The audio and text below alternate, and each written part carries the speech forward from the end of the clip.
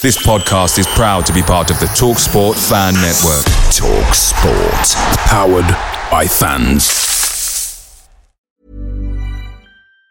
Say hello to a new era of mental health care.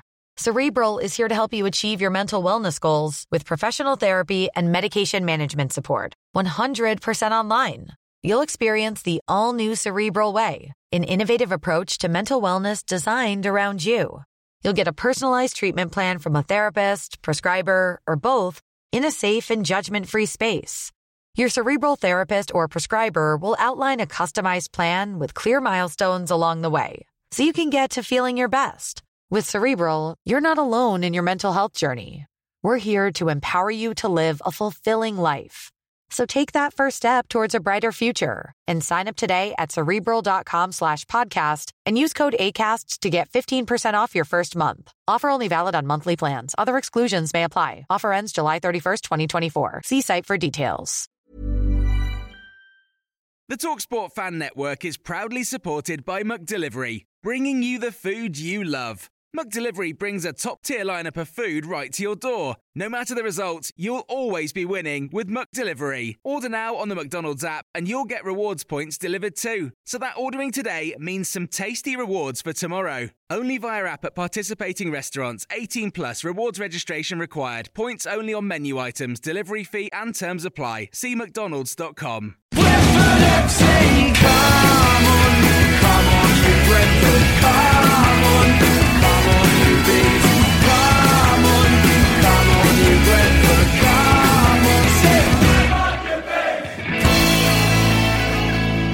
This is the Besotted Pride of West London podcast. And we're coming to you on a Wednesday, back in the virtual joint, because there's been two games back-to-back for the Bees. And to be quite honest with you, sometimes it's really good when you have two games back-to-back, one on a Tuesday night after a Saturday, because if you lose on the Saturday, you can actually kind of make amends on the Tuesday, or the team can make amends, and it's exactly what they did. Saturday, we went to Fulham. It didn't go according to plan, but we came back Tuesday night, went down to Colchester. We were up for the cup, and the Bees got a win. So I'm feeling a little bit better than I was on Saturday night. My name's Billy Grant, and like I said to you, I'm sitting here in the virtual joint with a couple of my buddies. I have got Mr. Laney in the house, and the last time I saw you, I left you in a cocktail bar in Putney. Laney, how you doing? I was working as a waitress in a cocktail bar. That's where you were indeed. Where I met you, mate. That's right. Yeah, it was a good night considering we lost to the Fulham. We stayed around Fulham and went to Wellsfield. Till kind of late doors, as they say. So yeah, we had a good day regardless. We kicked the football out of football eventually, and we just carried on with the drinking really. So, but as you say, the Saturday Tuesday, which is like the championship kind of routine, we've got that 2 weeks running. So we've got another Saturday Tuesday. We got Everton, then the Crystal Palace all dayer to look forward to. Yes. That's right. So looking forward to that, as we say. So and we got the South Coast B. We got the Cog in the house. Lewis Coughlin, how you doing, Lewis? Yeah, good. Thanks. Yeah, all good. Thanks, Bill. That's right. You're looking a bit, look a bit Essex shaped, actually. The Cog. I should say to you, because you look like you've travelled east. You know what I'm saying? You look sort of weather worn. Yeah, back late last night from Colchester. So but all good. Thanks. I enjoyed the game. That's all good. So listen, tell you something, we've got loads of things to talk about on this podcast. Obviously, we've got the Fulham game to chat about. We've got the Colchester game we're going to chat about as well. And also, we're looking forward to the weekend because we've got Everton who are coming down to New Griffin Park for the second time. They were here last year. And like I said to you, it's the first time that we played Everton, other than last year, since we played them in, ironically, the League Cup, which is what we played Colchester in on Tuesday, which was a marvellous night. I think it's 2010, where Richard Lee made all sorts of ridiculous saves to actually put us through to the next round. And which is all good. So like I said to you, we've got Connor from the Toffee Blues podcast who's going to be chatting to us about stuff. We've also got a JB who's going to be giving us some facts and some funk. But tell you what, I'm going to go back to chat to my buddies here about Saturday and about the weekend and about, the Premier League in general. I'm going to be honest with you, I had no interest. When Brentford was in the Premier League, I never even watched Match of the Day. I didn't really watch it. I was fully ensconced in EFL football, lower league football. That's where my life has been for years. And like I said to you, have no interest. But obviously the last year or so, we've had to have a little bit of interest in Premier League football. So I've been watching the games, having a look around and seeing what's happened. And like I said to you, the thing that I noticed the most about the Premier League, which I thought was a bit rubbish, is that, you know, as they say, there's like basically sort of 3 or 4 teams that kind of pretty much run away with it. A few other teams that might try and push them if they can.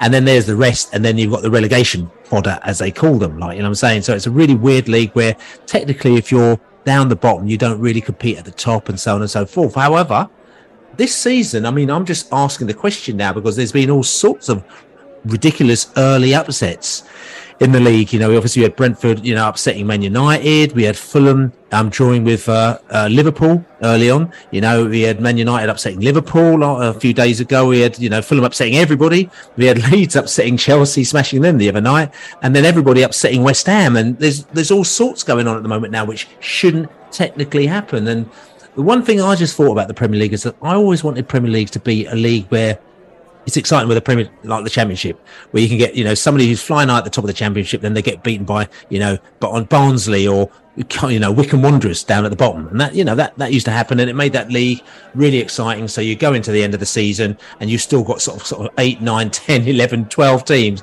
that can still go for a promotion. But you don't necessarily get that vibe in the Premier League.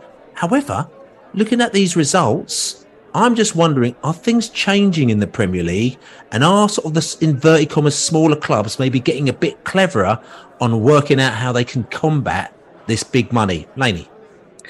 I think it's early doors, mate. I think it's early days to be kind of making kind of sweeping kind of has it changed over the season. I do get your point, though. I think it's, you know, it has been a really exciting start to the season where it's been hard to kind of predict, you know, absolute dead certs for the big clubs. You know, I watched you know the Leeds Chelsea game, and I was kind of really surprised that, you know, they were almost doing a bit of a Brentford. They were kind of like, you know, just hassling and not paying much regard or respect to kind of like household names, and they were just getting stuck in. And that's the way we turned Man United over, was just not really allowing them to play, not letting them get settled. I think people might be getting savvy to the fact that if you can press high, you can, you can produce quality moments of your own, and that's not just to say that, you know, you need to kind of just be running around like a blue-ass fly, you know, biting and scratching and kind of just pushing people all over the place. I think, you know, you have to like sheep, like 8-year-olds, like 8-year-olds, yeah. You need to combine that high press with high quality, and I think that the teams that I've seen that have produced those results, you know, you said the Fulham against Liverpool on the first day of the season, us against Man United, you know, Leeds against Chelsea, and then Bournemouth against, you know, Aston Villa on that opening day. You know, they're kind of upsetting that apple cart, and I agree with you. I'd love for that to kind of carry on throughout the rest of the season. One more thing I will say, you know, you just said that you spent your life kind of almost ignoring the Premier League and the top flight, because assuming, like similar to me, you never thought we'd get there. Not really, but now we are there. You know, I this isn't me saying I have lost interest in anything below the Prem, but you kind of have to realise that how little everything else is to the Prem. You know, even the Championship. You know, we used to think it was great that all our goals would be on a Saturday night on a separate programme. But you really, I mean, I haven't got time to watch that now, and that's not me sort of like wiping the slate clean with my you know, lower league soul, because, you know, there's a chance we'll be back there at some stage, and I'll have to enjoy it all over again. But you do realise once you're in the top flight how all encompassing and how it out trumps literally everything else. I'm loyal, Laney. I never thought I'd hear you say something like that, mate. You know what I'm saying? Well, so I'm gonna, right. We'll have to. I'm getting the number of the substitutes for this podcast. Laney's too big. Too big for this league now. He's too big for this league. That's not what I said, though.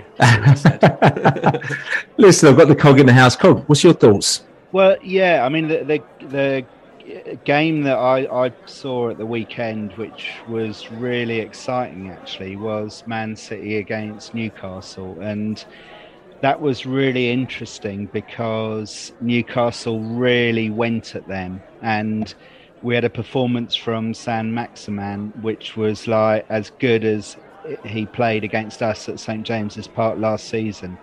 But they absolutely terrorised Man City, and that was really interesting, I think, because so often you see teams coming up against them pretty much keeping it tight. We were the same last season, home and away against them. And I think I get why we played that way, but it gave me real hope that if you really take them on, if you've got players with pace and skill and the pressing that Laney's talking about, you can actually get something through a really exciting football game. And that was like a really new template, because I'm not seeing small teams, if you like, take on Man City in that way before. I think the other thing to me that's exciting is the re-emergence of Arsenal, because I think they will seriously challenge the top two this season. You can see the trajectory of that club. They've bought well, they've developed their younger players, and there's something quite exciting happening there, which I think could well displace that kind of fairly established top two this season. I think Leeds turning Chelsea over was a big surprise as well. So maybe there is something in that. Laney's right, it's early days, but there is, if this is the beginning of something, it's a bit more open, a bit more competitive, then fantastic. And I think we have played our part in that as well. The way that we dismantled Man United will give other teams hope and an approach, a template, if you like, to do the same. So I really hope this league can become a bit more even. It is early days, but the signs so far are really quite encouraging, I think. And I think probably where it comes from, and every guest that comes on so far, I've asked them, who do they think are going to be in the top four and in the bottom three as well. And I think that, when you start it off, it gets quite predictable, where people sort of say the bottom three are going to be the three that came up from the Championship, and the top four are going to be Man City, Liverpool, probably Chelsea and Tottenham or something like that. It'll be interesting to see how that changes over the next few weeks. And also what I will say is that I'm going to be honest with you now. If you ask who's going to finish in the bottom three, I bet you after 3 weeks or 3 games in this season, a lot of people will be really confused as to who they're going to put down. Because if you sit down and you say, and we're going to talk about the Fulham game in a little bit, from the bottom of your heart, I think Fulham are going to be in the bottom three. My personal opinion is if they play out like they played against us, and they played against Wolves, and they played against Liverpool, they're not going to be in the bottom three. And, you've got teams like Aston Villa, with Steven Gerrard. You've got Everton, who are a bit of a question mark you don't really know about. You've got Southampton. You've got Leicester. You've got all these clubs. And Leicester. That's right. That's right. These clubs here, which are all of a sudden, they start to become into the mix, where you start thinking, well, actually, you've got West Ham, who are bottom of the league, right? Insane. Okay, whether or not they stay there or not is a different story altogether. But the mad thing about it is that it has shifted everything. And maybe, as you can see, you lose a few games at the beginning, it kind of changes the mindset of clubs. And if clubs start winning at the beginning, it changes their mindset, and it really does shift how the league shapes up, doesn't it, Laney? Isn't it better, though, for it to be really predictable, where the top 6 beat all the little clubs apart from us? I mean, because the more points that the lower ones get, the harder it's going to be for us to guarantee survival. Because what we're saying is, like, the bottom 10 become a challenger. That makes it sort of very difficult for those bottom 10 to actually sort of pull away from what should be necessarily the weaker team. So careful what you wish for, Mr. Grant. I hear what you're saying. I think I'm actually probably saying that maybe the bottom 3 or the bottom 4, bottom 5 are maybe different to what everybody expects them to be, because of just the way that things have changed. And maybe a few clubs have realised, Crystal Palace, for example, right? Everyone sort of says, they're always going to be in and around the relegation zone, but maybe Crystal Palace have worked out this is what we need to do to get ourselves to the next level. And before you know it, they're actually taking points off the top sides and the sides who end up being bottom sides. Like, say, for example, I'm not saying they are, but I'm just using an example now. So West Ham or whoever it may be. Do you understand? So all I'm just trying to say, there's a shift taking place. But listen, we've talked enough about that, because we can talk about that more in weeks to come. I think we need to go back to the weekend. I know we've been basically trying to find an excuse not to talk about the weekend, but we have to talk about the weekend. We have to go back to Putney, to SW6, to that park, whether it's called Bishop's Park, which we walked through, and we've got to talk about the match against Fulham. So Fulham, let me just put this here. When the final whistle went, I cast my mind back. Well, I did a few other things as well, but I cast my mind back and I thought, tell you what, look, they'd beaten us, but I have to admit, I can't actually remember the last time I've lost at this ground. So I know I'm not feeling particularly great, but this is a very rare feeling. Now, maybe Fulham fans are listening to think, they're finding excuses, but that is the truth. And you might also say, but we were in the Premier League for X amount of years. But we have played Fulham quite a few times between 1990 and 2022. And basically, they never beat us.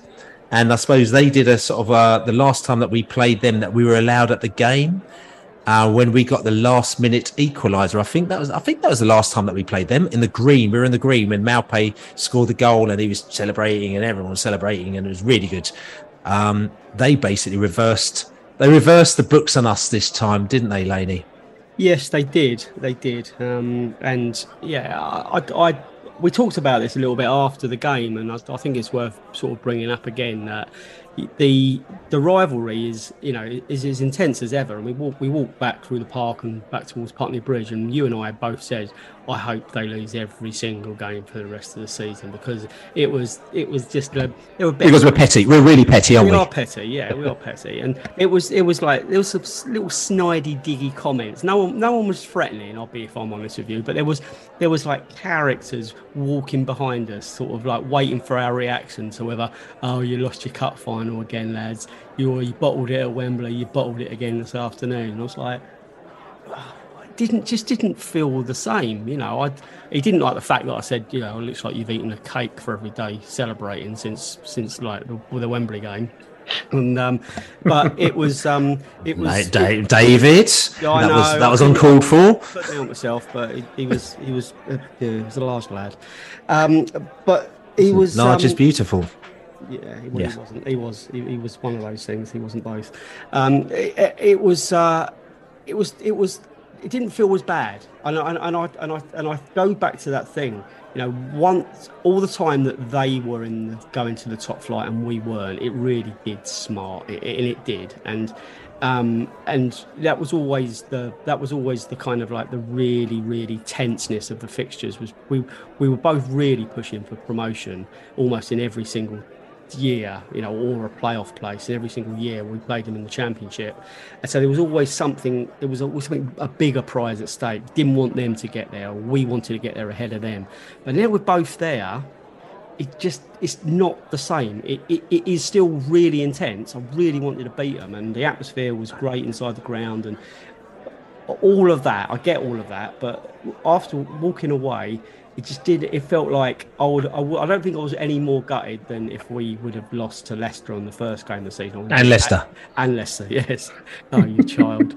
I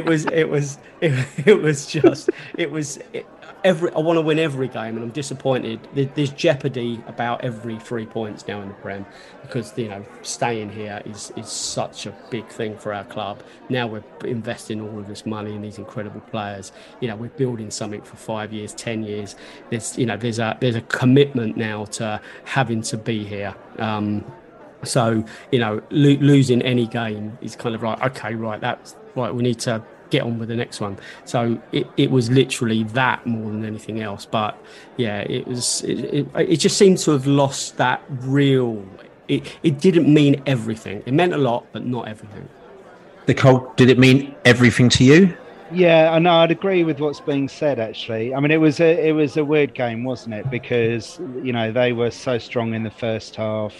We pulled it back, very similar to I'm going to say the word. I don't know what you two are going to say, but to Leicester. And Leicester.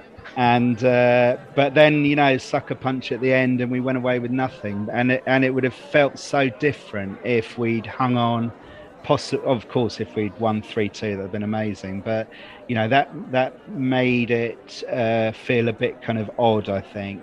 But there was a lot to be encouraged by in the second half, I think.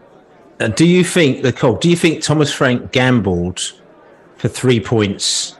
Okay, or do you think it was just one of them situations? Do you think, because there's an argument? I mean, listen, I'm not going to sit down there and say, look, yeah, I know, right? Because I mean, I have to admit, when we were, I think even Laney might have said to me, would you settle for a point now? And I went, no, I want 3 points because But as a fan, I wanted to beat Fulham. So when we were 2-2, I also felt that we were in the ascendancy.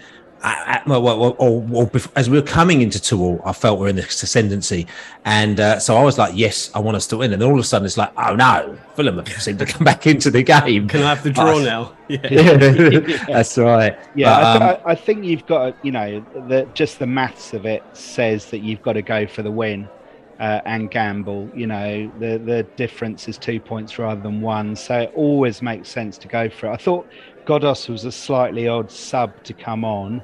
That was a bit of an eye opener, really. But I think that the principle of rolling the dice towards the end of a game is the right one to do. You might as well go for all three rather than settle for one. And if you don't get the 1 point, then so be it. But the prize is worthwhile, I think. So.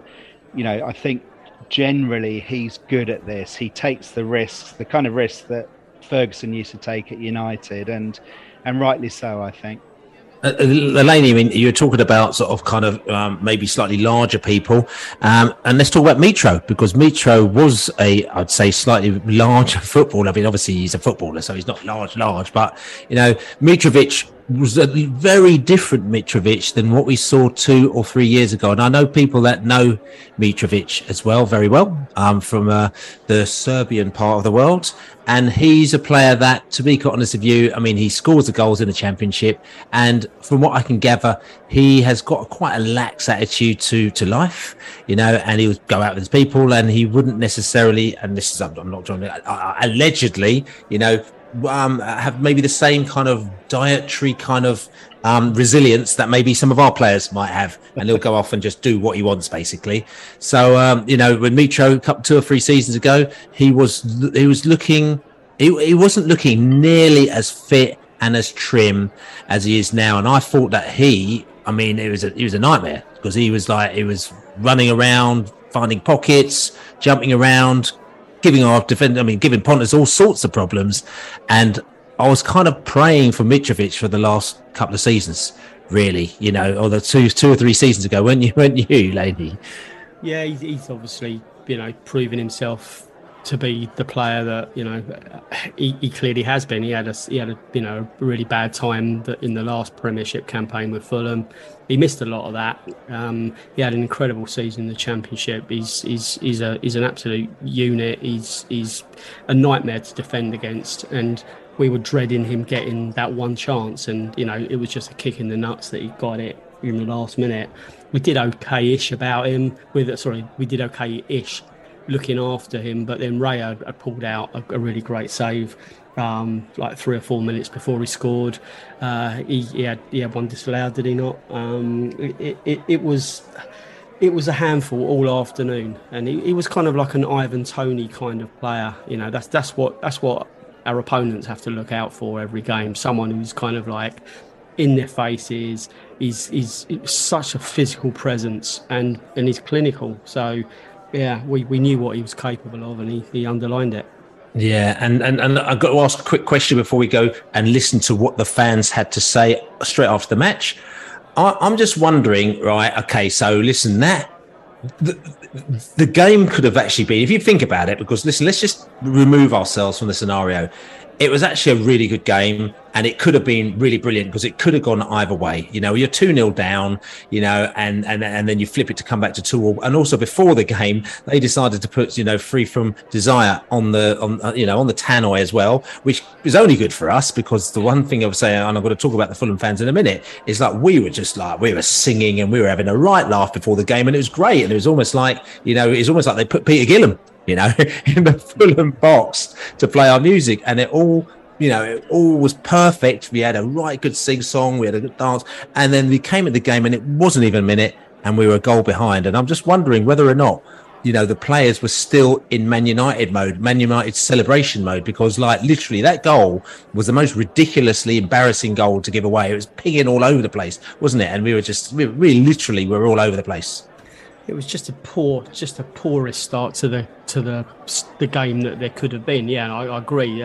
When they put the Gala track on, I thought that's the last thing you want to do, and it literally pumps the away end up. I thought the Fulham support pretty much all afternoon was awful. It just shows you what a great thing we've got going on at the G-Tech or the new Griffin Park. You know, we've got the atmosphere and we've got the intensity and we've got the team, and you know, I have to say, you know, I do like Craven Cottage as a ground. There's something special about it, but the atmosphere is just poor from the home support. You know, so you know, to give that goal away in the first couple of minutes, it was just awful, and just to be 2 down within 11. And you know, you said, you know, should we? You know, well, I did say to you, do you want to? You know, would you take a point now? I would have taken the point because at 2-0 down, it seemed such a long way away from getting a point out of that game. Once we got to the point, you know, and the disallowed goal, which, you know, we could speak an hour about that. You know, Tony's first goal, which he took brilliantly, his toenail was offside. You know, once we actually got the equaliser, again, that I would have pressed the stop button there and then just taken that point, because that was incredible comeback. You know, as I said before, it was kicking the nuts to get the Mitrovic winner at the death. That's right. So listen, we're going to go over to Craven Cottage, where we were on Saturday, where we were with the fans. We spoke to the fans. We actually stayed behind quite a long time after the game.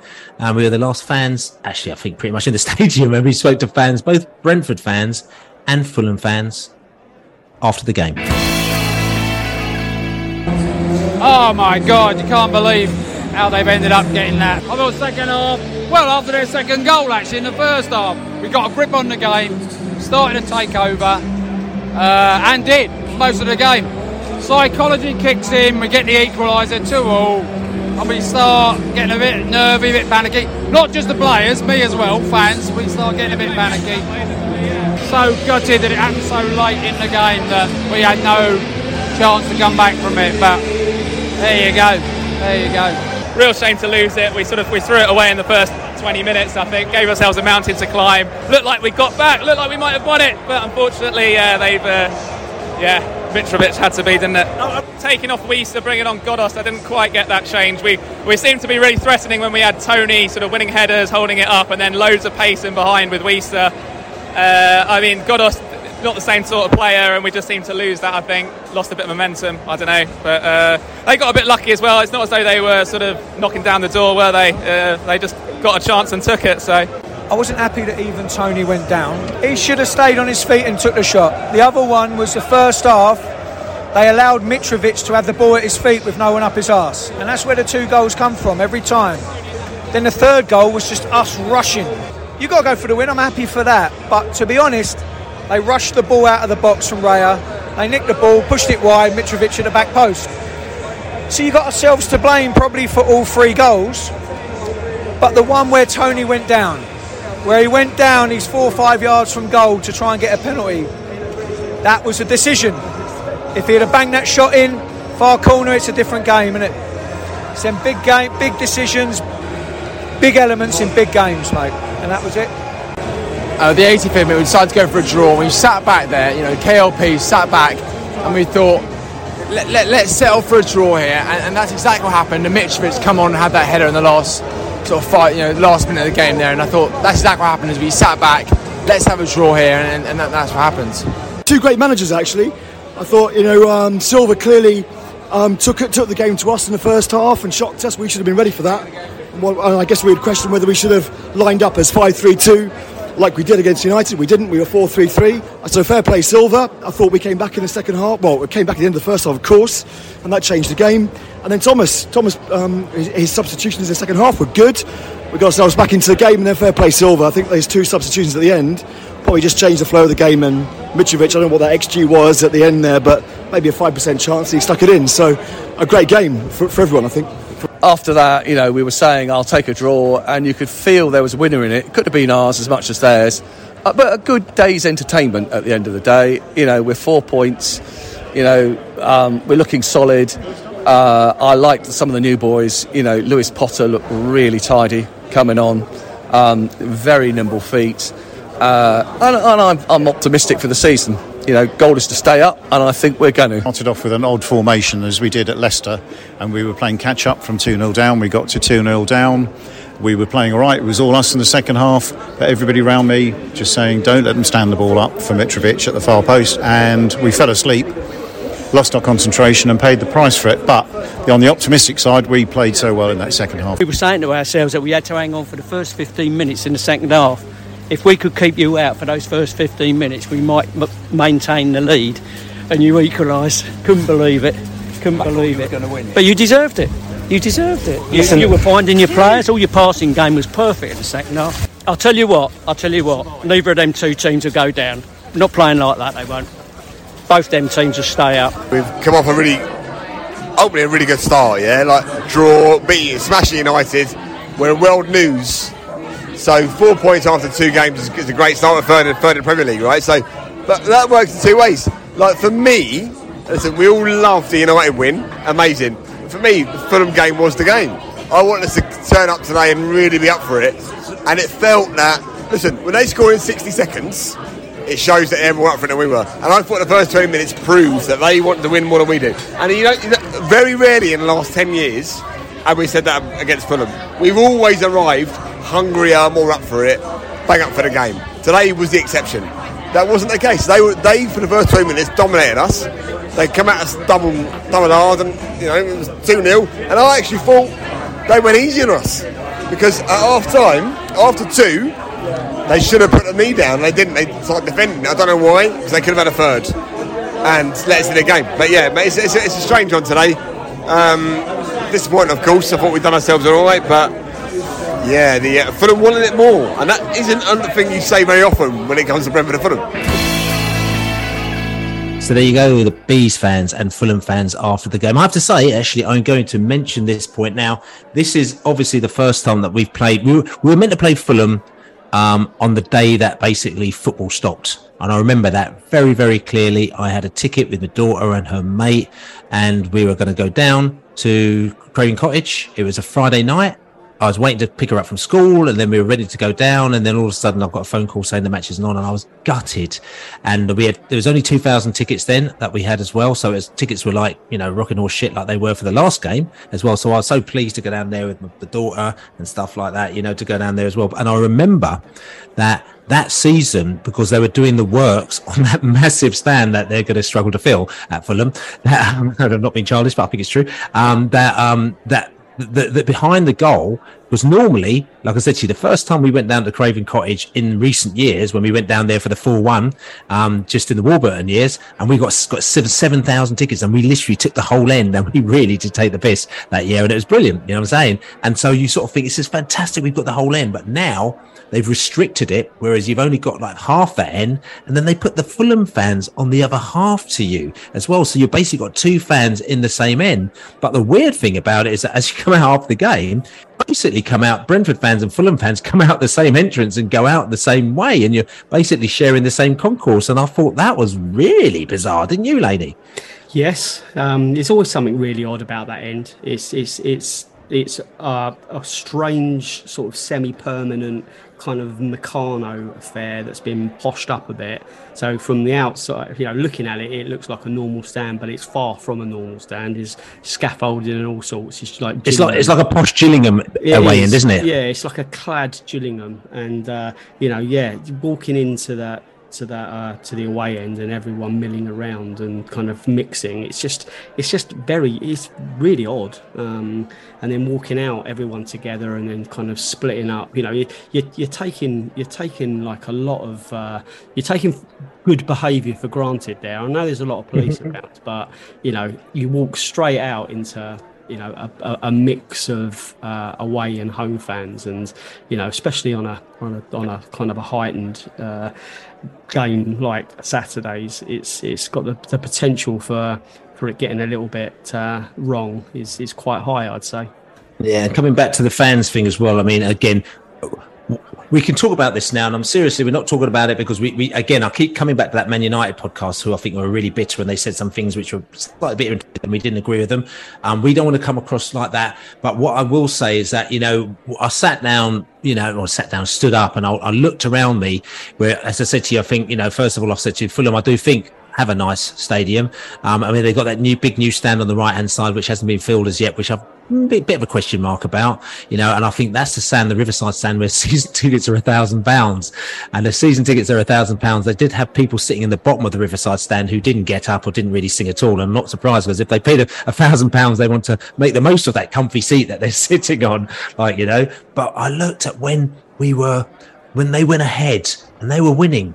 And I just thought the thing is they don't actually really sing, and the whole stadium is sitting. And I know, like, a lot of people say, well, that's what you're meant to do at a stadium. And they just had a little band of fans at the back who stood right at the back of the other stand, but everywhere else was sort of static, and they didn't have that kind of pottiness of kind of getting the team going and going on for it. It's a really different way to enjoy your football.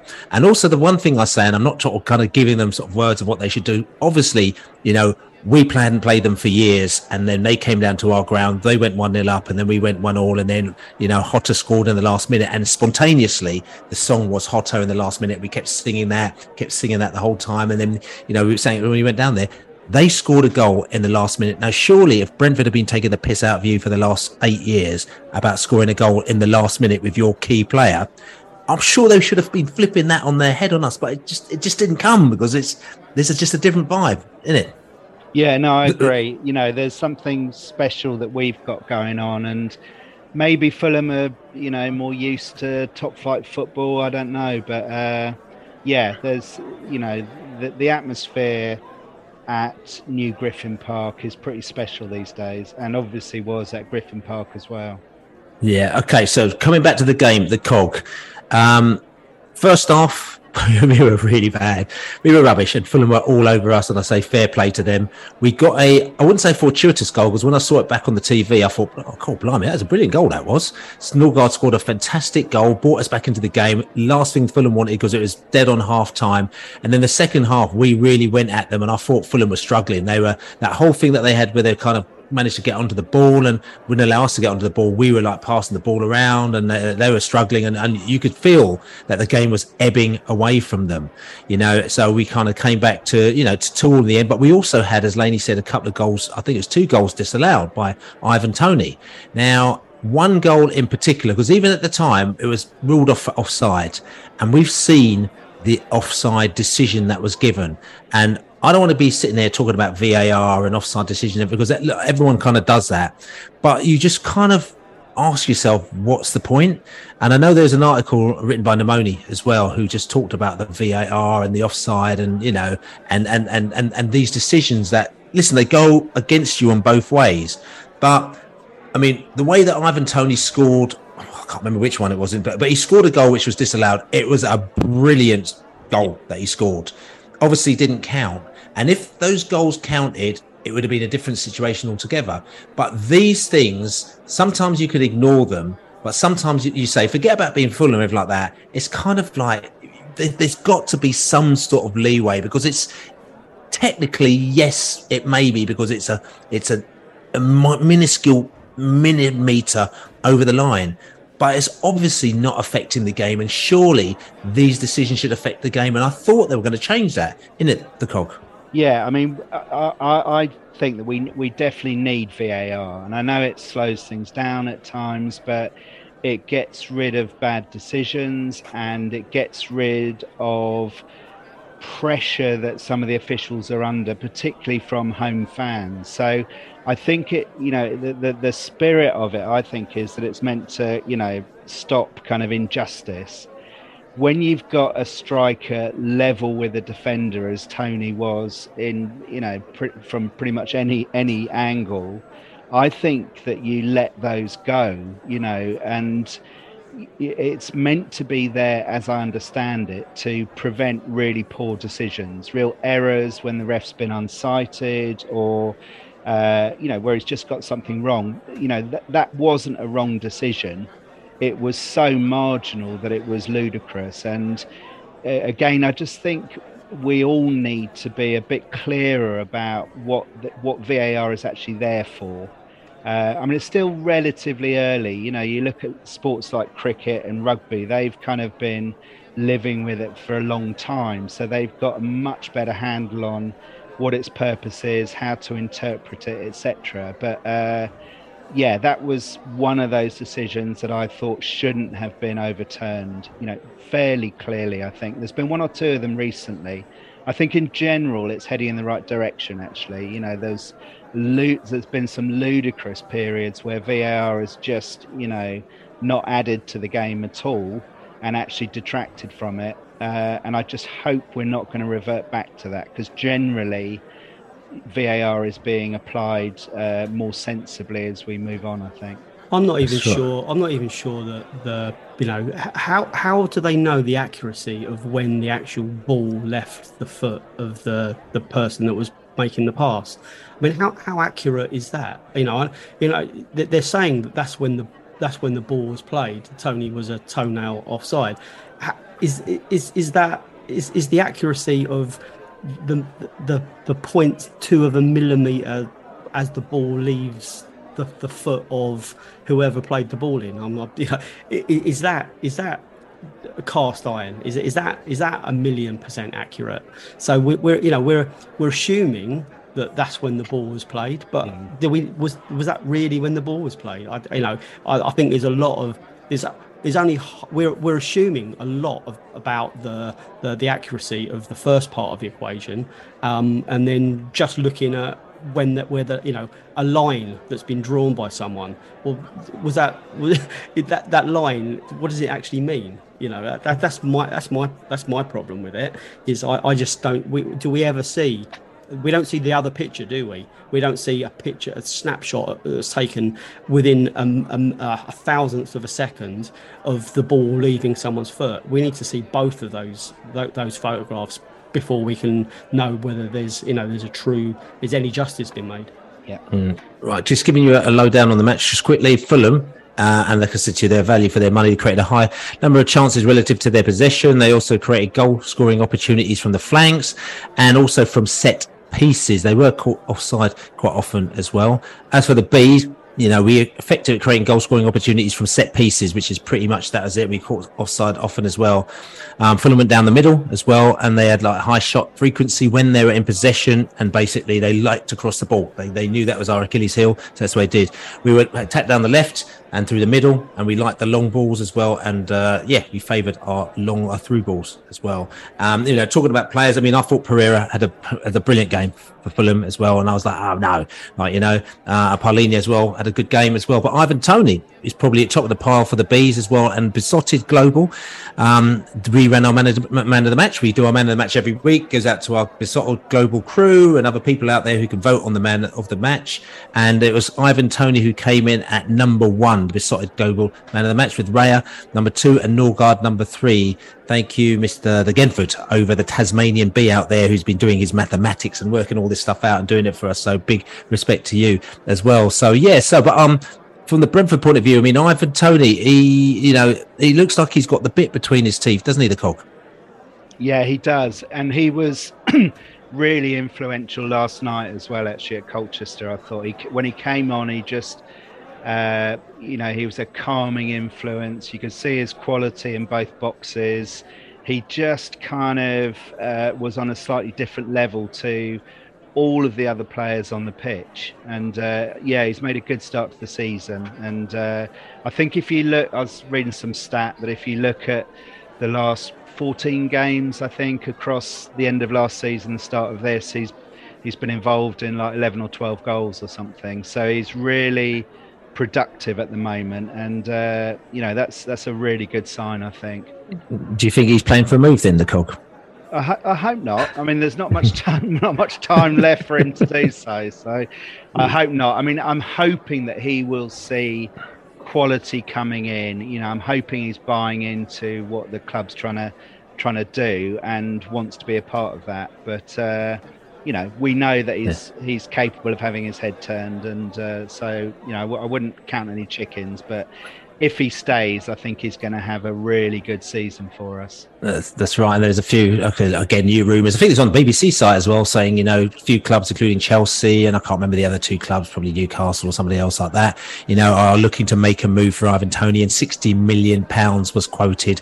As far as I'm concerned, like I say to you, I believe until they put money on the table and the clubs have rejected it, then it doesn't really matter what they're going to say. And I spoke to my Chelsea mate about it, who's, he's very bullish about Chelsea, and he just went, if he comes to Chelsea, they'll turn him to crap like they've done with all the other players that we've bought. So he's not very complimentary about his own side at the moment now. But then they did lose to Leeds, and talk about that Leeds score as well. I will say that I think we can't moan about that Chelsea score, the Leeds scored against Chelsea, because it is all our fault. Because if we'd actually beaten Leeds on the last game of the season, they would have got relegated, and we wouldn't. It wouldn't even be an issue. So just quickly, XG wise on the match against Fulham. Fulham got 2.83. They got nearly 3 XG. I mean, they got loads of massive bubbles, probably most of them in the first half as well. There's a couple in the second half, but they were all over us. They created a lot of chances. We've got sort of 2 or 3 big bubbles in the area as well, which means that we created big chance opportunities as well, including the goals as well. We got a lot of smaller ones as well. I think we were quite clinical when the chances that we did get, and obviously we had a couple of chances that were ruled out, which I'm not quite sure count on the XG chart. So I think there's a lesson learned in there. Thomas Frank was gutted we didn't get a result, but he said that he was very pleased about certain aspects of the game, which obviously means maybe how he played in the second half. So hopefully he's going to take that forward to next week. But anyway, I tell you what I'm going to do. I'm going to go away and I'm going to have a little drink, and then JB is going to give you some facts and funk. Then we're going to come back and we're going to talk about Colchester. Are you ready for this? I told you it was coming. Who? JB. And he's ready to sock it to you one time. Get it. Hello, Jonathan Birchall here again. On balance, our away record at Fulham is still favourable, with just 2 defeats in our last 20 League and Cup visits.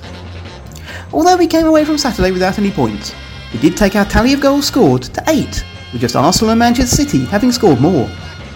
It's only the 5th time in the last 50 years that we've been so prolific in front of goal in the opening 3 fixtures. Our trip to Colchester was the first time since the League Cup started in 1960 that we were a top-tier side visiting a 4th-tier side. Only once were we a 4th-tier side hosting a top-tier side in a straight knockout match as opposed to 2 legs, and that was 60 years ago when we lost 4-1 to Sheffield United at Griffin Park. And Thomas Frank set another club record as the first manager or head coach to take us into the 3rd round for a 3rd time. We now go into our 4th league game, although in the recent past it's a fixture where we've taken just 2 points from a possible 24. The last win was when Uwe Rosler's Bees beat Dean Smith's Walsall 1-0 thanks to a Clayton Donaldson winner back in 2013.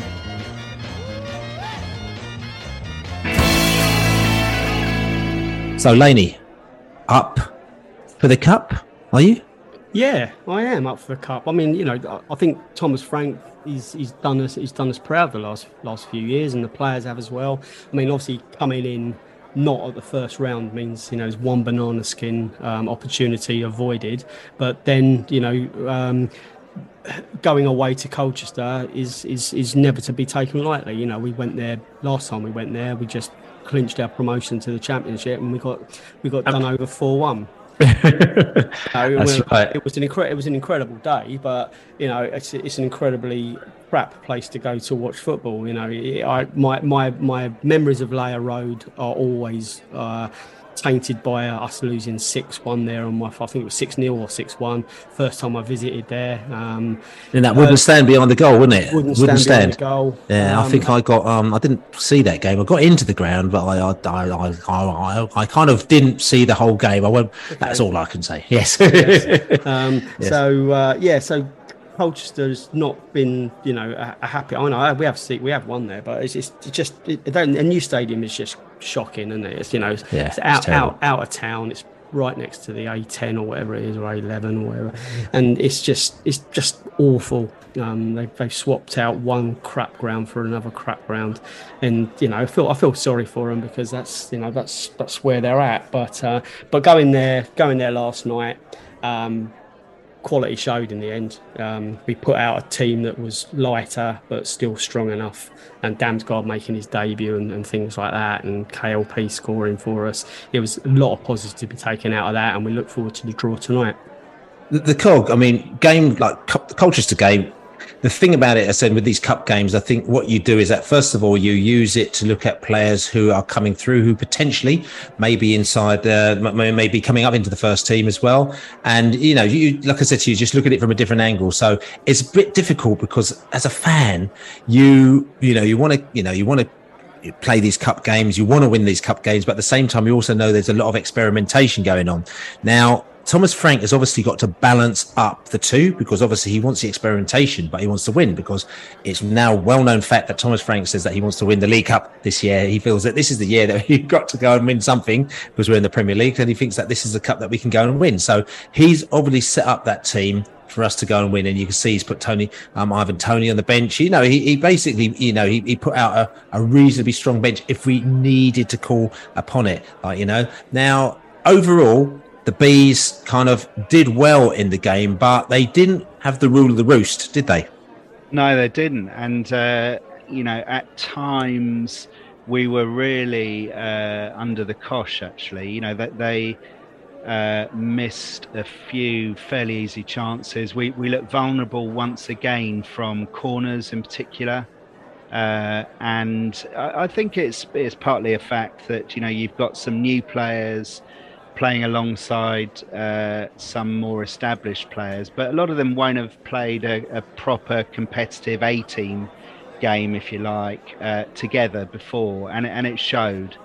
But it was, you're right, in the end, quality did kind of shine through.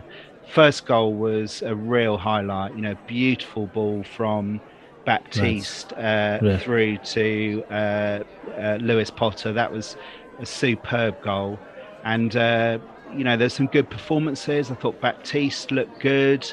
I thought Lewis Potter looked sharp. It was great to see Damsgaard for the first time, and really encouraging to see Zanka come back and get a game under his belt. So it was a little bit of a non-event, really. The ground was half empty. And I agree with everything Laney's just said about where the ground is. It's not my idea of a good location for a football ground at all. But we got the job done. I think the on the downside, there were a couple of injuries. The Roslev one looked as though it was possibly quite serious. Lewis Potter limped off as well, and there were some quite naughty tackles going in, really, really late from Colchester, which the ref did not clamp down on. So Baptiste was getting, a lot of treatment as well, and that was a bit worrying, really. I don't know how bad the Roslev one is, but I'd be very surprised if he's able to play at the weekend or even at Palace. So that was probably one of the downsides of the evening.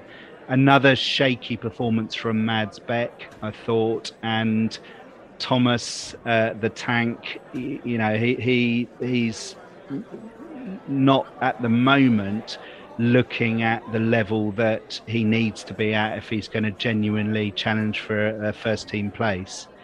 We did look better when some of the big guns came on. Josh brought his quality to the game as usual. Like I've said, Ivan Toney I thought was superb when he came on, and Visa added something as well. So I think overall it was, it wasn't much of an enjoyable football experience, but it's quite interesting and good to see some of the newer players, some of the more fringe players get an outing. I thought it was one of the first times I've seen him actually for the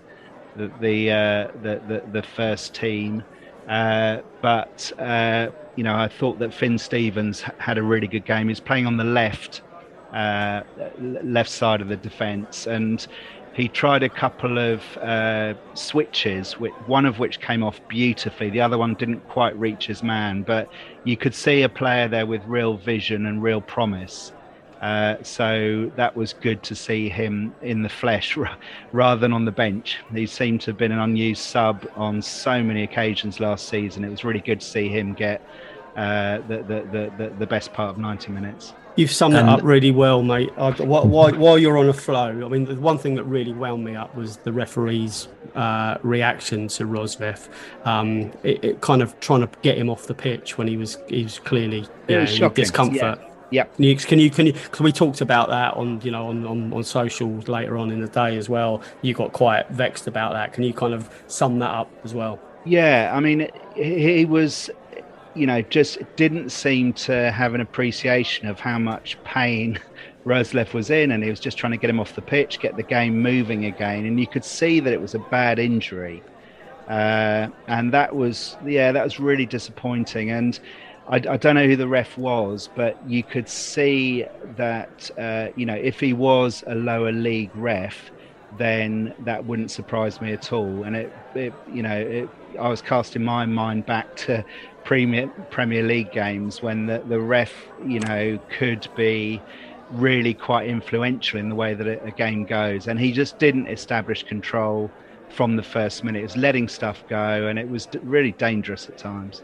Yeah, and talking about, I mean, you talked about Mads Bech Sorensen, who you said didn't have a great game. I mean, we're talking about aerial domination, which again, you've got the question marks as to, how much can we dominate in the air? Strakosa, our goalkeeper, who's our sub goalkeeper as well, was a little bit dodgy at coming to crosses. But Mads Bech, to be fair to him, he actually, when you're talking about playing the ball out, he actually played a couple of really good balls. One of them to Baptiste, and I think of them. It might have been both to Baptiste as well, or maybe one of them is to Keane Lewis Potter as well. Where he played some really incisive balls forward, actually, which actually kind of started an attack play, didn't he? That is true. Yeah, I don't want to say that he was disastrous, because he wasn't. I think there was just some of the, he did play a couple of very good through balls.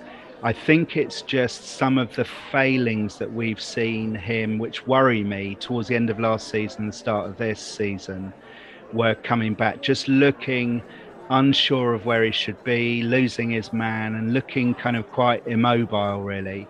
I think I think his performance levels have fallen off, and I wonder whether, this is to do with the injury that he had last season. But he looked to me a better player before the injury than he has done since. And I hope that's just a temporary thing. But at the moment, I would really worry about him starting in the Premier League. I just don't think he's an option to do so, unfortunately. Okay, and I'm going to ask you also, I mean, Ivan Toney, how do you think Ivan Toney feels? I mean, he touched that ball and he thought, this is going in the back of the net, and I've got another goal notched up on my goal sheet card. And then he turned around and he basically sort of called a cannon off Mads Bech and got in the back of the net. And basically Mads Bech probably didn't even know it, scored it himself, didn't he? But you saw the reaction of Ivan Toney after that when he saw that Mads Bech had basically nicked his goal, didn't you? Yeah, fair play. I mean, I think, he's got an assist there, hasn't he?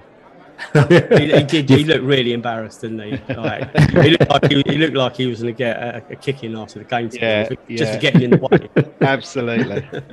Yeah. Last thing I'm going to just talk about this game, it just goes to show you, and this game I think is a real kind of, encompasses where we've come from.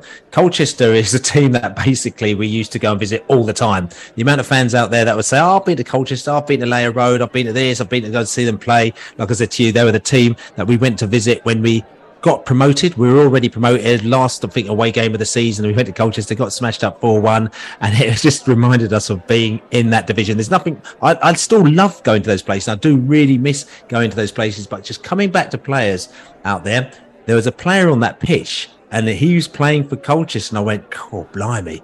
He was like a player who played for us when we first started the sort of Benham Revolution, John Akinde. Remember John Akinde?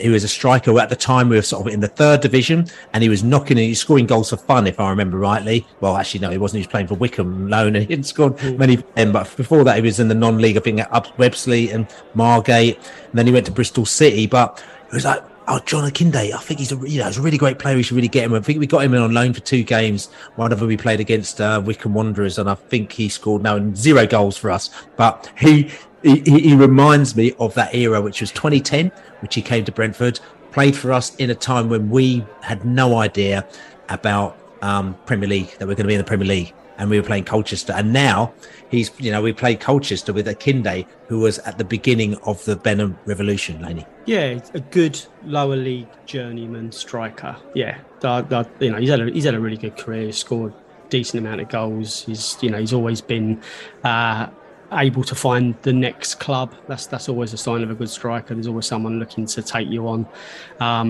It obviously, wasn't one for us, but there probably was a time where he certainly was.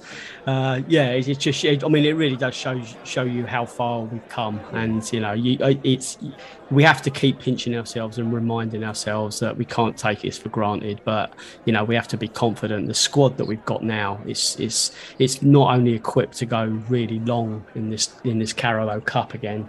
It's equipped to really push for a top half Premiership finish as well. So we just need to, that's why again, just losing on Saturday to be unbeaten would have been kind of like a real cherry on the cake, because it's been a we scored lots of goals at the beginning of the season, and it's to have a point from Saturday, I think was something that something we gave up. We lost at the end. Okay, and just finally, League Cup, because we are up for the Cup. Who would you like in the 3rd round? Personally, I'll go for, once again, a 3rd tier team at home. We had the Forest Green Rovers and Oldham at home in those sort of 2nd and 3rd rounds last year. We smashed Oldham 7, didn't we? When we had that Weiser brilliant overhead kick. So there's lots of positives for having home games where we can get minutes and get on the front foot and not have those horrendous tackles coming in from those away games. I think at home on our own patch, playing our own football, we need to get minutes. There's lots of plus points for the Premier League. So someone poor at home, I'd say. The Cog? Yeah, I totally agree. Haven't got anything different to say. Nice, easy game at home. Okay, but just give us a team then, both of you. Not sure who's doing it. Crawley, Laney, and then Cog, the Cog. QPR. Ooh, they're out. So they're out. I can see that. You just don't care, do you? You just don't make it anything. He's proved my point from earlier. He's not paid any attention to the lower leagues. That's right. For me, actually, I don't even know if they're in it because I haven't checked the results, or maybe they're playing tonight. And this is a dangerous one, actually, because they're doing very well at the top of the 2nd division or Division 2. I would actually quite like Leyton Orient because of that old beef that we had with them, because it might actually be a bit of a sort of a stickler game, and they'll bring quite a few fans down as well. So that could be quite a juicy one. The last time we played them is when we got the boat down from Kew Bridge down to East London, and they just gave us half their ground, and we beat them 1-0 and got promoted. And they hated us, and we haven't played them since. So I think it's time that we meet Orient again. Would you like that, Laney? Yep. Yeah, a local derby is always good. You know, it's there's something about it. But I mean, I'm really not bothered, if I'm honest with you. Just someone we can get past without too much of a sweat. But Yes. someone we can really set ourselves up and use it as a kind of like a real attack versus defence kind of scenario. Okay, and talking about attack versus defence, hopefully our attack will be attacking Everton's defence on Saturday as they come down to New Griffin Park. I'm going to go off, get myself another drink. I'm sure Laney and the Cog will too. And we'll come back and we'll talk about the Everton game. Saturday, Everton come down to our manor. Like I said to you, second time in a couple of years. And before that, they came 10 years ago or 11 years ago. And then before that, I've got no idea the last time that Everton come down. So they're not frequent visitors to our manor. So we welcome them, and hopefully we can come down, they can drink in our boozers in Brentford and in Kew, and then they can go home very sad. No, who says that? No, actually, no, but let's be realistic about this now. Everton, they didn't have a brilliant season last season, but they do have players of quality. I mean, I know we're going to hear from Connor from the Toffee Blues podcast as well, who's a little bit nervous about them this season, but the fact is it's kind of like, it's not necessarily a case that you haven't got decent players. It's a case of like bringing the jigsaw together and bringing the pieces together and actually, you know, making it all kind of work. And that may be the issue with Everton. In it, the Cog? Yeah, I mean, I think it could be quite a good time to play them. There's a lot of discussion about Gordon and is he going to go off to Chelsea or somewhere similar, which I think would be a disastrous move for him, actually. But you know, I thought in the games last season he really was their standout player. They've lost Richarlison, so that surly cheat has gone off to sit on the bench at Spurs, which is great. And Calvert-Lewin is injured. So I think that, this is a good time to play them. And we've got to rate them as one of the poorest sides in the league. We saw that last season. I haven't seen any sign of improvement for them. So this is a game that we really have to look to win, I think. That's right. Listen, we could talk Everton all we want, but I'll tell you what's going to be easier, actually. Let's go up to Everton. Let's talk to Connor from the Toffee Blues Everton podcast, and then we can come back and then we can talk about Everton. This is Connor from Toffee Blues podcast. Hi, my name's Connor Williams and I am a presenter for the Toffee Blues YouTube channel. It's an Everton fan channel, and I'm just speaking about how Everton will go on this season. I think it's going to be another tough season for us, in complete honesty. I think we're going to struggle again. It's not going to be very fun to watch, but I guess that's football, isn't it? You know how it goes. Last season was really, really tough for us, like I just said. I think this season will follow it, but really, really tough. You had the Rafa Benitez appointment, which was never a good idea. Fans could never get on board with that. Dire football under him. A dire summer of no spending as well leading into it. Had to sell the likes of Luca Dean, like James Rodriguez go. Some of the players that were our luxury players, if you will, are pretty players, good on the ball, our creative players, and then mainly reportedly due to the manager as well. Luca Dean apparently leaving because he was unhappy with the way the manager was setting up his style of football, which was defensive and horrible to watch. So obviously we sold him. Then we sacked him, got Frank Lampard, who's still a novice. I'm not completely sold on Frank Lampard as a manager, still a novice on it. Didn't really have the experience for a relegation battle and was sort of chucked into it. It looked touch and go. If even at any point I thought we could fall into it. And then there were pits where I thought we'd do all right, but then we dropped really into it. And obviously Crystal Palace, the second to last game of the season, last home game, really pulled it out there to win that. Had to win that because we had Arsenal next away, who we lost, I think, 5-0 to. But you could argue there was literally nothing in it then, but you don't want to go to that type of game needing something either. So, yeah, it was a really, really poor season. One of the worst seasons I've, in my lifetime, supporting Everton. it's an easy 1 out of 10, 2 out of 10. I can't even see. The only positive is that we stayed up, which is a horrible positive, really. Don't get me wrong, it could be worse. Probably a 2, because a 1 would be if we'd went down. So maybe a 2. But yeah, really, really, really shocking. As for this season, I think we're still going to be in a tough one. Looking at the pre-season games and the games we've played already in the Premier League, we lack a lot of creativity. Again, don't have a striker. Solomon Rondon's our only striker because Dominic Calvert-Lewin's injured. We're missing chances that a good striker finishes. 2 weeks as of recording this left of the window. It needs to be a big window. We brought in McNeil.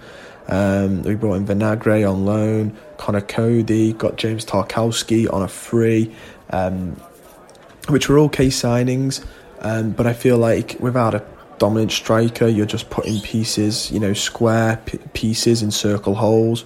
Need somebody for McNeil. He's a great crosser. That's what he's more renowned for, and we've got nobody for him to cross to till Dominic Calvert-Lewin's back. Vinagre's purely a backup. James Tarkowski's a good acquisition, so is Connor Cody on loan. They're quite sensible. Onana looks to be a good player, but he's still very raw and young, so there's a lot for him to come in. But he's an exciting player. He's absolutely fantastic. Can play as a 6 or an 8. Very dynamic. Lovely fella as well. His interview was really good. He said he plays piano, he can sing. Really good player. But again, you've got to give young players time to sort of gel. You can't just throw them in. But yeah, I'd probably say right until we maybe buy a striker, because they're strikers and everybody loves a striker. Onana is probably the one I'm most excited about. I just think he's got a lot of potential and he's so dynamic. He just looks like, and he has a great attitude for a 20-year-old, 21-year-old. His interview, he was so down to earth, really nice lad, or came across as a really lovely lad. So he's probably the most excited that we signed, and I hope all the best for him. But yeah, last season, like I said, Frank Lampard saved us, which was great. Don't get me wrong, I'm not going to say I'm not happy, but I think he struggled. It's something he's not had to deal with before. Now it's just the question is, where do we finish now? Do we finish with him saving us again, or is he what we need to get to the next level?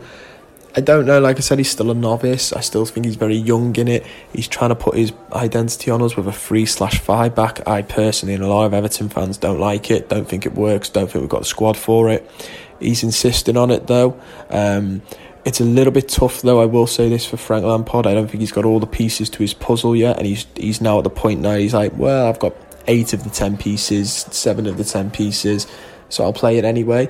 And unfortunately, we don't have a good enough squad, and the players aren't good enough to fill in for a lack of a striker. We're not Manchester City, where the wingers can play as a false 9 and everybody's got a goal in them, and we're not Liverpool, where the wingers have got goals more than the striker, so you can afford to do that. We need somebody to get our goals, and they're not the wingers. They're not that type of player. Damari Gray is probably our most goal-scoring winger, who can chip in. I do like Damari Gray. He's got a great bit of pace about him. But he's probably the only one, because we've lost Richarlison, which is a big, big loss. And then not just that, but we could lose Anthony Gordon as well, as I think Chelsea are offering 60-odd million for him. I'm more gutted about the Richarlison one in hindsight. I wish we could have just sold Gordon instead and kept Richarlison, because he provides at least 10 goals a season for us. Gordon has only produced 4. Does make me worry about depth to our squad. The front 3, if they get injured, we're going to have to stick a youth kid in, a youth candidate, because we don't have the depth. It's McNeil, Gray and Gordon. Take Gordon out, maybe when Townsend's back, he goes back in there. That's how bleak it is. I'm on about sticking Andros Townsend, who's coming back from a cruciate ligament and is about, I think he might be in his 30s now, 33, sticking him in there as a regular as well, because that's how lack of depth it is. So I'm a bit worried that an injury up there would absolutely ruin us, a bit like Dominic Calvert-Lewin's is right now. I'm just hoping last week, there's still plenty to be done at Everton. I'm hoping the club know that, and that club can get it done. Don't like leaving it till the last week. I don't like leaving it till the last day. I think you end up getting ripped off, because everybody knows what you're looking for, and you're that desperate you'll pay the price. It's like a convenience store. They can charge what they like because they know you're going to pay for it. So yeah, it's a bit of a tough one. move in there. But that probably means we're going to play with the same squad. Unless Gordon goes, I think he could have an alright season for us again. He's got a lot of plaudits. Just while we're on Gordon, I think we're a bit mad to turn down Chelsea's 60 million. I think that's too high for him. I would look to sell him. But if we don't bring anyone in, him maybe, I think he'll have a good season again. Onana, like I said before, Onana really excites me. I think pray Dominic Calvert-Lewin is due to have a really good return. I really, really do like him, and he got in. His last season was so sad to watch because he had such a great season, then he'd had that injury season where he just could never get fit, and we were rushing him back. Not his fault, we were rushing him back. He chipped in at the end with the goals. He's such an important player to us. I really hope he comes back fully fit and just absolutely kicks off the way he set off under Carlo Ancelotti and gets loads of goals. He really does excite me. When we're on about people who excite, you also have to do, people that could do a little bit better. I think Michael Keane, who I don't think gets many games now, we've got Tarkowski and Cody. I think he could do a lot better. Personally, I think he's one that needs to perform. Solomon Rondon, he needs to do a lot better as well. He really, I don't know if it's his age, the physicality of him, but he's very, very tough to watch playing football. I know he was signed under Benitez, who had experience with him, but I don't think he's one for us right now. So yeah, unfortunately, I don't think we're going to be pushing for the top four, and I hope we're not in the bottom three. I think the top four will probably be Manchester City. I still think Liverpool, even though they've had a tough start, I think it's a marathon, not a sprint. There's plenty left to go. I think those two. I think Tottenham, and then I think Arsenal will get the fourth spot. Tottenham, because Conte's a world-class manager. They made a lot of good signings this transfer window. I think they need them to gel, and I think they'll be absolutely fine. Arsenal, Gabriel Jesus, Zinchenko, big signings. Some of the signings that Arteta made before have gelled well together. And also, I just think Chelsea are at such 6 and 7s that it's going to take a while for them. The same as us, there's only a week left for them and they've got a lot to do. They need a striker as well. They're looking at Aubameyang. I don't know if he's the answer, but he might be the short-term fix for it. But yeah, I feel like Chelsea might fall away a little bit. Tuchel might struggle, and that's where Arsenal can jump in and get it, which would be great for Arsenal. And Gabriel Jesus is going to score a plentiful for them, I think, this season. The bottom three, I think it'll be Fulham, and I think it'll be Bournemouth, definitely. I think Bournemouth will bottom, followed by Fulham, and then that third one, I think it could be a number of teams. I think if we're not careful, we will be around them. I think Southampton run the risk of being there as well if they don't get their act together. They dropped away towards it last season, so I think they're in trouble of getting there. But I also think Nottingham Forest, despite all the improvements, if they're not careful, will also fall down there, depending on how well they gel, because they brought a lot of players, but it does feel a little bit like they did a Fulham when Fulham did it. So buying a lot of players doesn't guarantee you Premier League survival. My thoughts on Brentford this season, which is why I've not mentioned them, is I think they'll do well. I think Brentford will do well and they'll avoid the drop again. I think roundabout where you finished last season, maybe hopefully a couple of places higher for Brentford, just because I like them. They're a very well-run club. Not just saying that because I'm on a Brentford podcast. I think they're a very well-run club and they've got a nice community spirit around them. Last season they did really well. I think they started strong. That win over Arsenal was fantastic. The atmosphere was amazing. I was watching it on the telly and you could just hear it. Fell away a little bit. There was a point where we had 2 games in hand on Brentford, and I thought if we won them, we'd have jumped ahead. And I was sort of hoping, because it was either us or Brentford getting relegated, I was hoping we could jump them.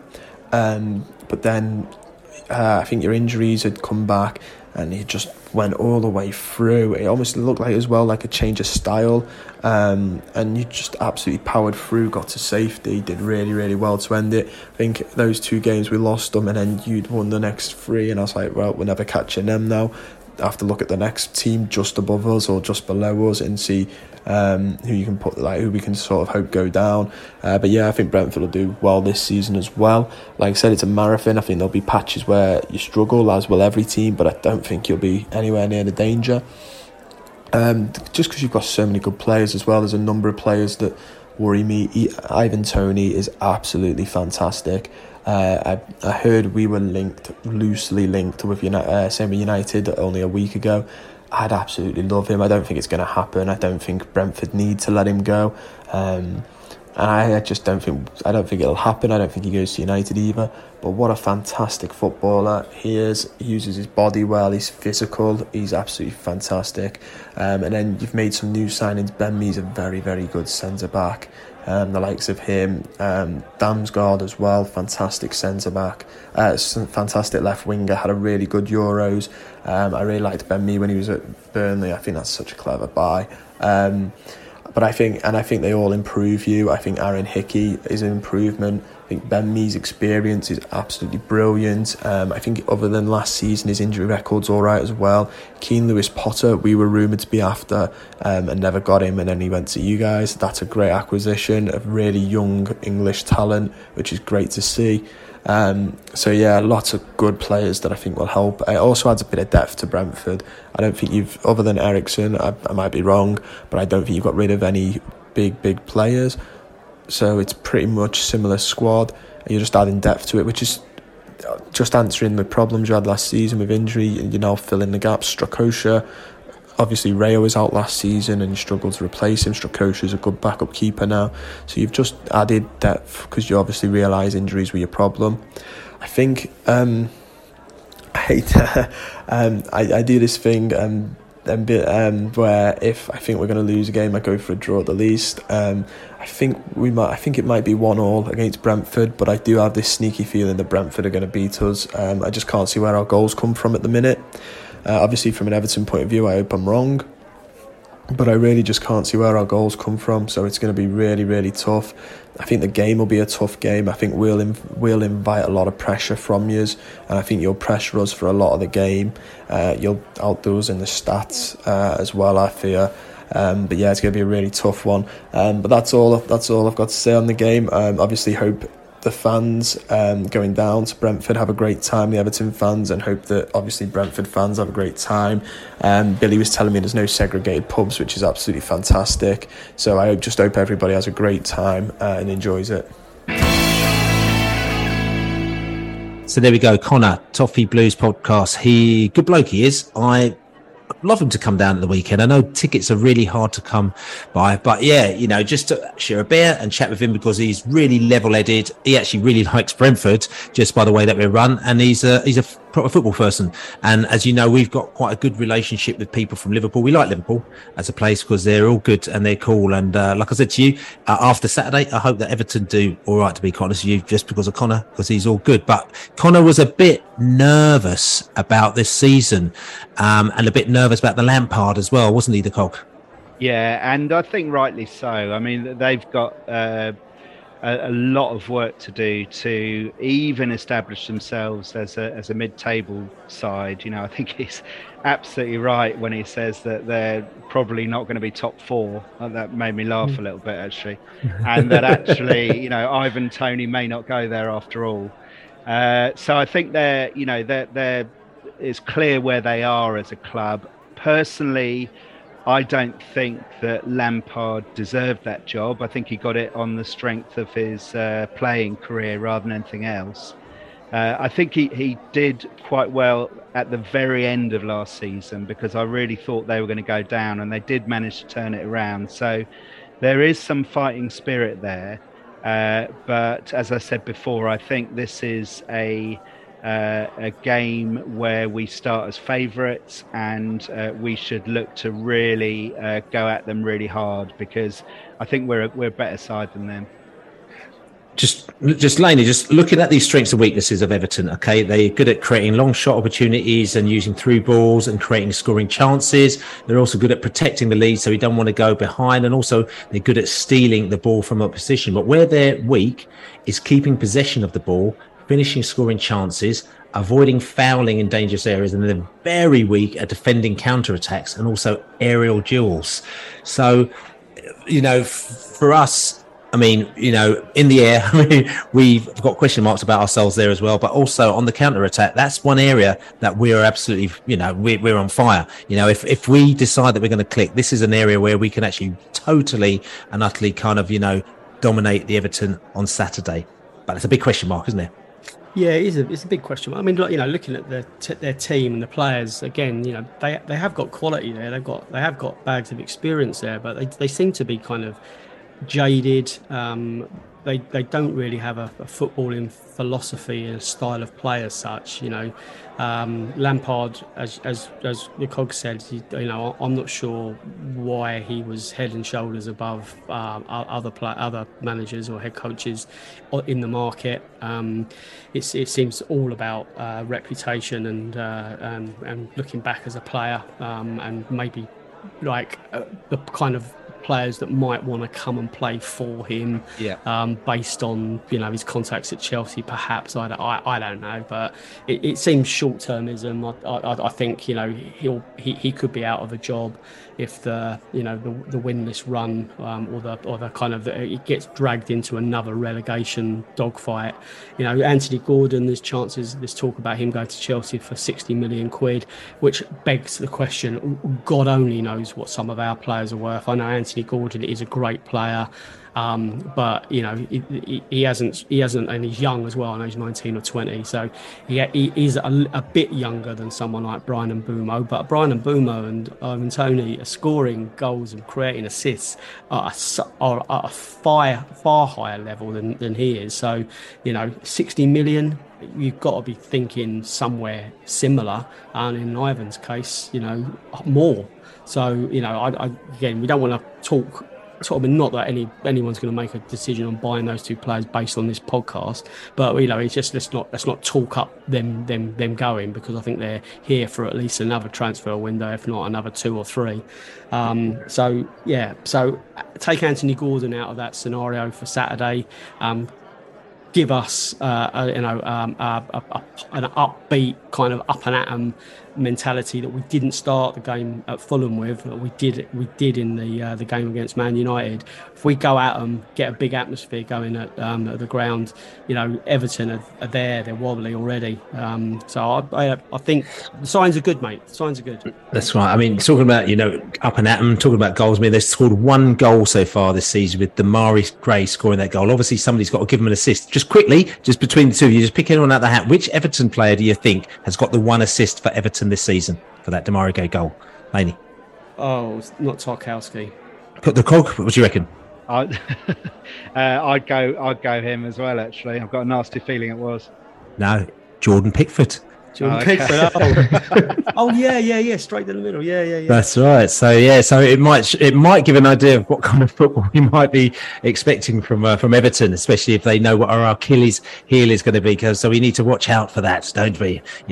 Might have to shove Tony back in defence again, Laney, shall we? Harley Dean days. Yeah. They've got Connor Cody back on loan from Wolves. They've got some good players, but Jordan Pickford, he's always got a wobble in him as well, hasn't he? Yeah. Cody is a strange decision. I mean, he looked to me like a really good player at Wolves, and I'm sure he'll be good at Everton as well. But it's an odd move for him to make. I think he's only there on loan as well, isn't he?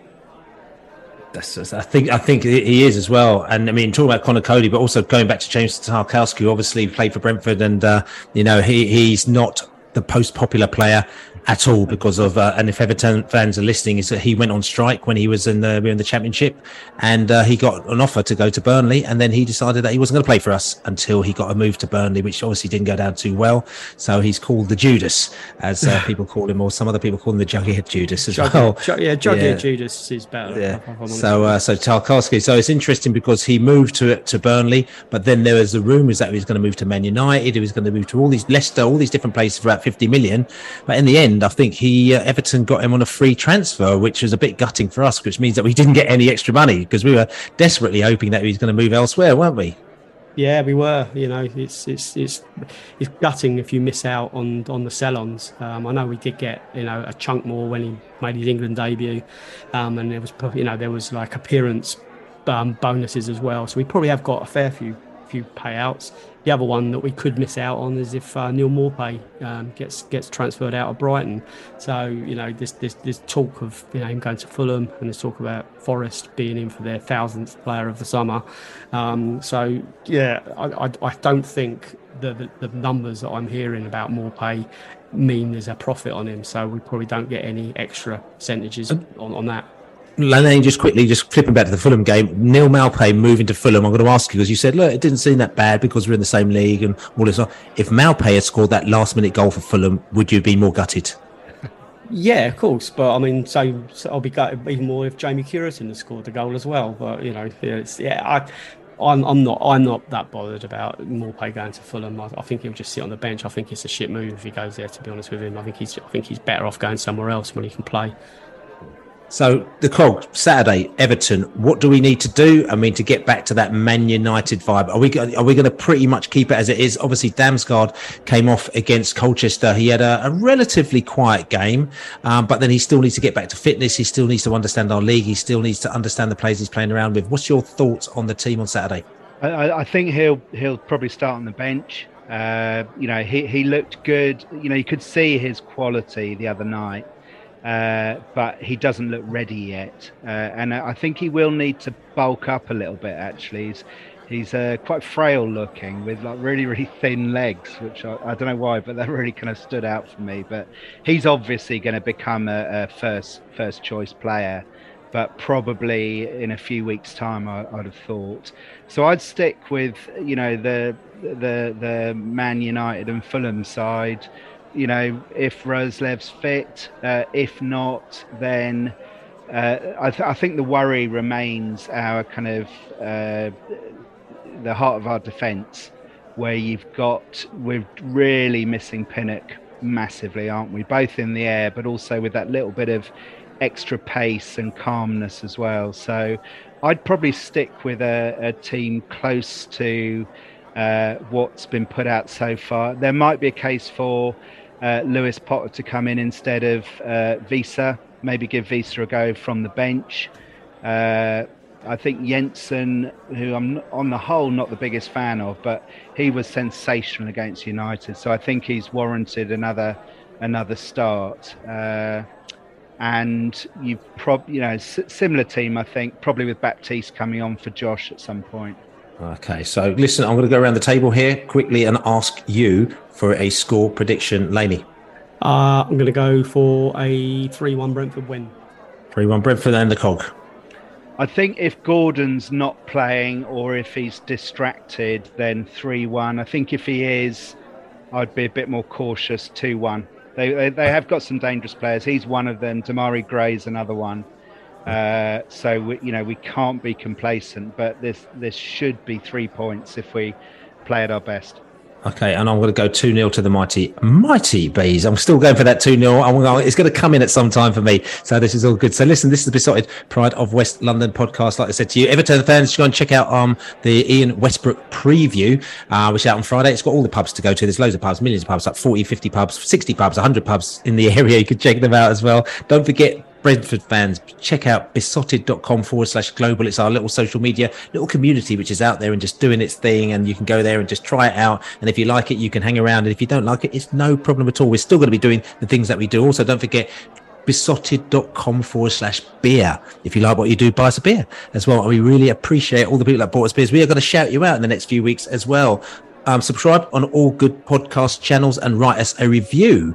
But Saturday, I'm looking forward to go down to the boozer. My mate DLT's coming down, the old Charlton man, who said that we'd never get to the Premier League, and he's going to come down to the Globe and eat his words down there. I'm going to watch him eating his words on the plate, as Charlton are languishing in Division 1, which is all good. But other than that, like I said to you, I've got the Laney in the house. Good evening to you. And I've got the Cog in the place. Good evening to you. And good evening to myself as well. I'm saying Billy Grant. I said I've got the Cog, we've got the Laney, we've got the Everton coming down. As we say, come on, you bees. You bees. Brentford FC, come on, you Brentford.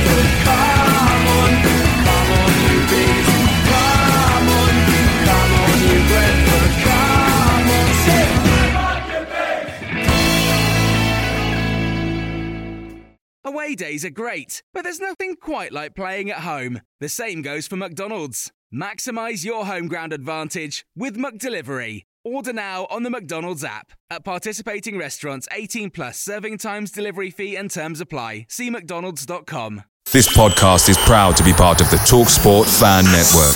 TalkSport. Powered by fans.